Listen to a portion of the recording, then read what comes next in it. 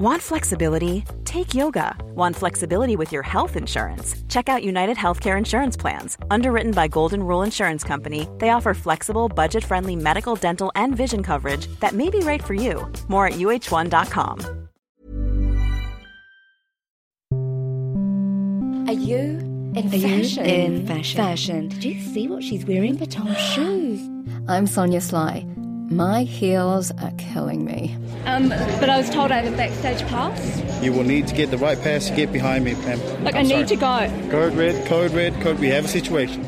I'm taking you inside the fashion industry to discuss trends, the reality behind the glamour, and the highs and lows of a fast-paced industry that never stops. If we're going to look after you, well, we're not going to say, look, come into this lovely, safe man cave where you're going to be looked after and you don't have to worry about anything. And we'd always love for a man to get complimented on his outfit as opposed to one particular item maybe stealing the show. There's a style aspect around that. The fashion landscape has changed, and for the average Kiwi bloke, there's more available in the market, including online retail, which offers plenty of alternatives for the guy who needs to traverse town and country, the office and the bar, holidays and a busy home life. And one label that has seen the shift is Working Style. They've been in the business of dressing men for 30 years.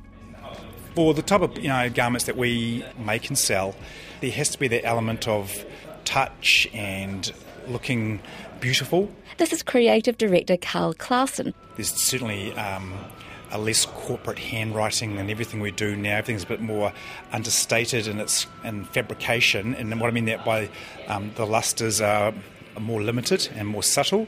Tailoring, say, 10 years ago, the cloth was finely spun. They'd have a lustre. They look very corporate. Now with the deformalisation of a man's wardrobe, everything has a bit more softer tone to them because they're worn not with a shirt and tie only these days. So what's increasingly important for men when it comes to fashion is? Visual stimulation, the emotional attachment to something, the wanting for an item to put a spring in your step and make so you feel guys special. do feel like that about clothes as well. Absolutely. So pleased to hear it. Absolutely. Men are more focused on clothing than ever before. You look at globally. Last year, market intelligence agency Mintel reported a 4.1% increase in men's clothing sales. That totalled £14.1 billion a year. And I might add that women's wear sales only increased by 3.7%. It's indicative of a changing time, I guess. The rise of male grooming has had an impact, and following that, the demand for garments that complete a sharper or more finely honed look. menswear was always the poor cousin of women's wear historically, but there's been tremendous growth in the top-end luxury part of menswear. Chris Dobbs is the founder of Working Style. Our experiences in New Zealand, in the market as well as in our own business, is that there's tremendous growth. I think men are really coming to terms with who they are, and older men are working around young guys who are looking incredibly sharp, so it's lifted the whole standard. The good news for us is they're buying more clothes. We've come away from the warmly lit Auckland shop floor to get down to the nitty-gritty. Chris has pulled out some images from the archives. Softer colours, beige, it's sort of a little bit of Miami Vice inspired sort of Californication. Okay. Yeah, it's a casual waistcoat we did with a linen trouser and a linen shirt, and everything was sloppier fitting. And well, it's clear that menswear has come a very, very long way. This was one of our first photo shoots. Oh, God. So we've got our friends to help do the modelling. Really? Like that's back in the day? Our friends to help sell the shirts, our good-looking friends to do the modelling, our not-so-good-looking friends to do the sales. You can see the cut of the shirt in terms of the bagginess in it. The floral tie, the coloured floral tie jeans. jeans, you know, that was us in 1987. And then the Liberty ties, obviously, are on a comeback now, which is amazing. You know, so everything goes in circles. Today there's a certain kind of rugged yet sophisticated mood in the label's marketing imagery. It's all about the feel. A classic blazer might be layered with a fine print shirt or knitwear, and more formal suiting is styled with a subtle pocket square or pochette, with the addition of a smouldering look, of course. But there are still some questions that need answering. I mean, we were talking about the Kiwi guy before. I mean, would you say that New Zealand men shop differently? Certainly, it's a really exciting time for men's clothing because it's just grown so much. It's got so much more sophisticated than certainly when we started. So many more people doing a good job, and you can get anything from anywhere in the world when you want it. So it's really raised the standard. But that also makes it more challenging to be a business, doesn't it? Because everybody's exposed to a lot more. On the plus side, it means that you can be a bit more experimental with what you're prepared to create. The challenge when we first started the business was, vividly remember the frustration was the people who just wouldn't invest in good gear because they just felt they didn't need to or they didn't want to. You were having really to get them to spend. It's a very small world now, and Kiwis travel so much and they understand how the world works, and really exciting to be part of it actually, and see the success of some of the new lines that we've done. But just for a moment, let's go back to the label's humble beginnings. Cue cheesy music. It all began in 1987. We set up a shirt factory, so we started selling sort of a couple of shirts to friends and then 10 shirts a week, and then all of a sudden we were selling 100 shirts a week to friends, and it just sort of grew and grew and grew. Mum and Dad were into clothes, so we had clothes in our family, I suppose. I was a reasonably, probably normal, university graduate. I really didn't know what I wanted to do, and I had this idea to make up a few shirts and sell them around offices. Door to door. How many doors did you knock on? We used to do in the heydays, so it was Tanya Neville, my original business partner, and I, and we used to, on a busy day, we used to do 16 appointments a day. So we'd do an appointment on the half hour. Every 30 minutes we'd be wandering from office to office. And what are you taking, like samples? Yeah, we had beautiful old leather suitcases with our fabric swatches in the case and a couple of samples of the shirts and our order book and all the trims and details that they could order on their shirt when they made it. And then so we'd rock up and take a deposit for the order, and then we'd deliver the shirt back within 2 or 3 weeks. So everything was made here? Everything was made to order, made in New Zealand, made by us. We set up our own factory to actually be able to do it. So, yeah, it was amazing times. So I often look back and think how crazy we were, and my dear mum helped me set it all up. She passed away on New Year's Eve, unfortunately, so she was an amazing... she really believed that it could be done, and she helped me get people to sew the shirts. She was amazing. My father was a little bit more shaky on the subject. He could see financial ruin in front of us. For the record, and for the nation, I was pretty all over the shop as a young man at that age. So I really need this. That's what I needed to, forge my career. I had a job in a corporate, and I'd been fired unceremoniously in the money markets. So I'm going backwards on the story, but I'd sort of aspirations of the Gordon Gekko, Wolf of Wall Street sort of variety, and got a job in the money markets, and it wasn't really what I was good at. So when I was in the markets, I realised that everyone needed a shirt for each day of the working week. So that was probably the catalyst to, and they've got so much money, I could see, well, you just got to wander around and service them door to door.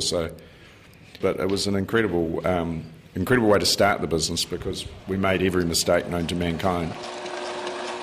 And so Working Style was born. But making shirts wasn't as easy as it looked. We're having to learn the craft of shirt making, which is very much a craft. It's an absolutely beautiful thing to see a shirt made and to understand how it works and the process that goes into it, the shapes and forms and fabrications and constructions and actual manual techniques to do something as simple as turning a collar, which you do in the manufacturing process. So I apologise to anyone who might have purchased a shirt through that period, because there was certainly the odd quality problem that came along, where buttons seemed to come off at too high a rate, and it was learning how to manufacture, learning how to run a business. We had a minus $6,000 overdraft when we started the business straight out of university, so it was all about generating cash flow, getting orders and being able to make the product and then deliver it. Oh, and this is the other mistake. 2004, we had a little dalliance into women's wear. Oh, did you? Yeah. And how did that go? Oh, it was torturous. But we made fantastic clothes, but we had this network and troupe of fantastic men who weren't good at selling them. If we were going to be successful in it, we had to completely change the culture of our business and take the testosterone out of what we were doing in menswear. So it was like Michael Hill jeweller doing shoes. We were very unsuccessful with it, but the clothes were fantastic. Yeah, like now I vaguely remember that you had women's wear, and I remember it was very beautifully tailored. Oh, just about killed us. Yeah. Is that right? It almost killed the business. Well, yeah, and us. It was just So whose idea was it? Oh, I think you'd better ask Chris that. I think it was, we had a designer working with us at the time, and he was mad keen on it as an idea. Look, we all supported it and did it, and we actually did okay out of it. Yeah. But it was an interesting story about diversification, how I believe actually personally that Hugo Boss have done it. You know, they were the dominant menswear brand in the world.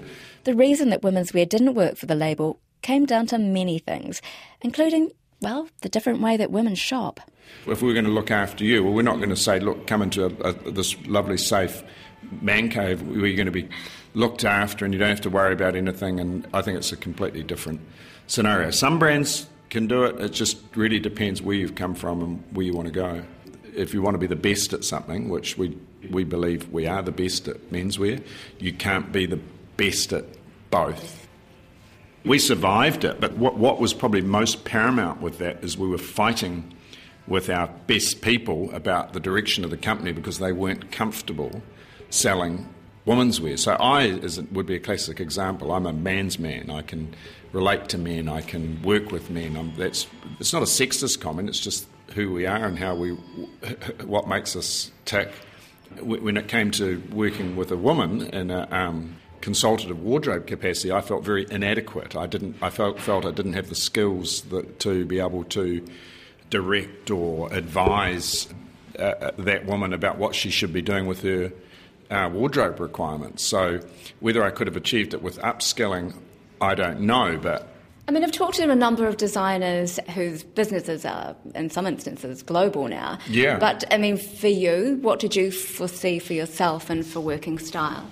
Yeah, nothing like we've ended up with, which is incredibly humbling to be able to say. I didn't think we'd ever, well, one, be still here 30 years on and 30 years down the track, and then two, to be viewed by many as, the best in our market. So no, what did I view at the time? I was just more thinking week to week, month to month, I think, and I had a passion for clothing, and I love the whole industry, which I still do. And I'm genuinely in awe of the amazing people who work for us, who still work for us and do an incredible job, What do you see for the future of the brand? Because fashion is always about looking forward, and as a business you can't not do it.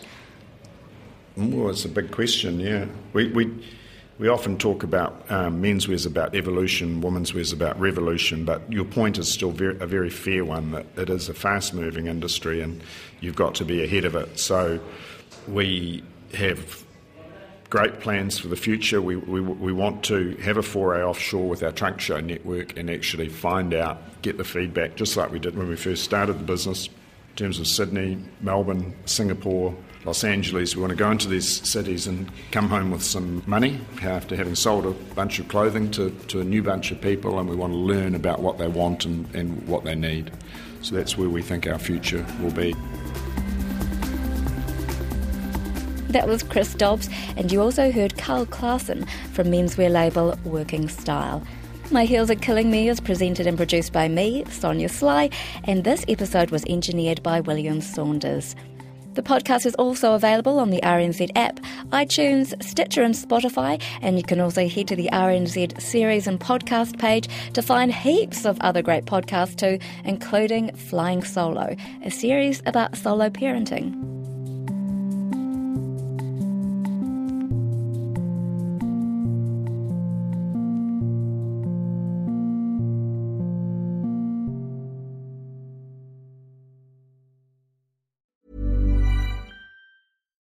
Botox Cosmetic, out of botulinum toxin A, FDA approved for over 20 years. So, talk to your specialist to see if Botox Cosmetic is right for you. For full prescribing information, including boxed warning, visit BotoxCosmetic.com or call 877-351-0300. Remember to ask for Botox Cosmetic by name. To see for yourself and learn more, visit BotoxCosmetic.com. That's BotoxCosmetic.com.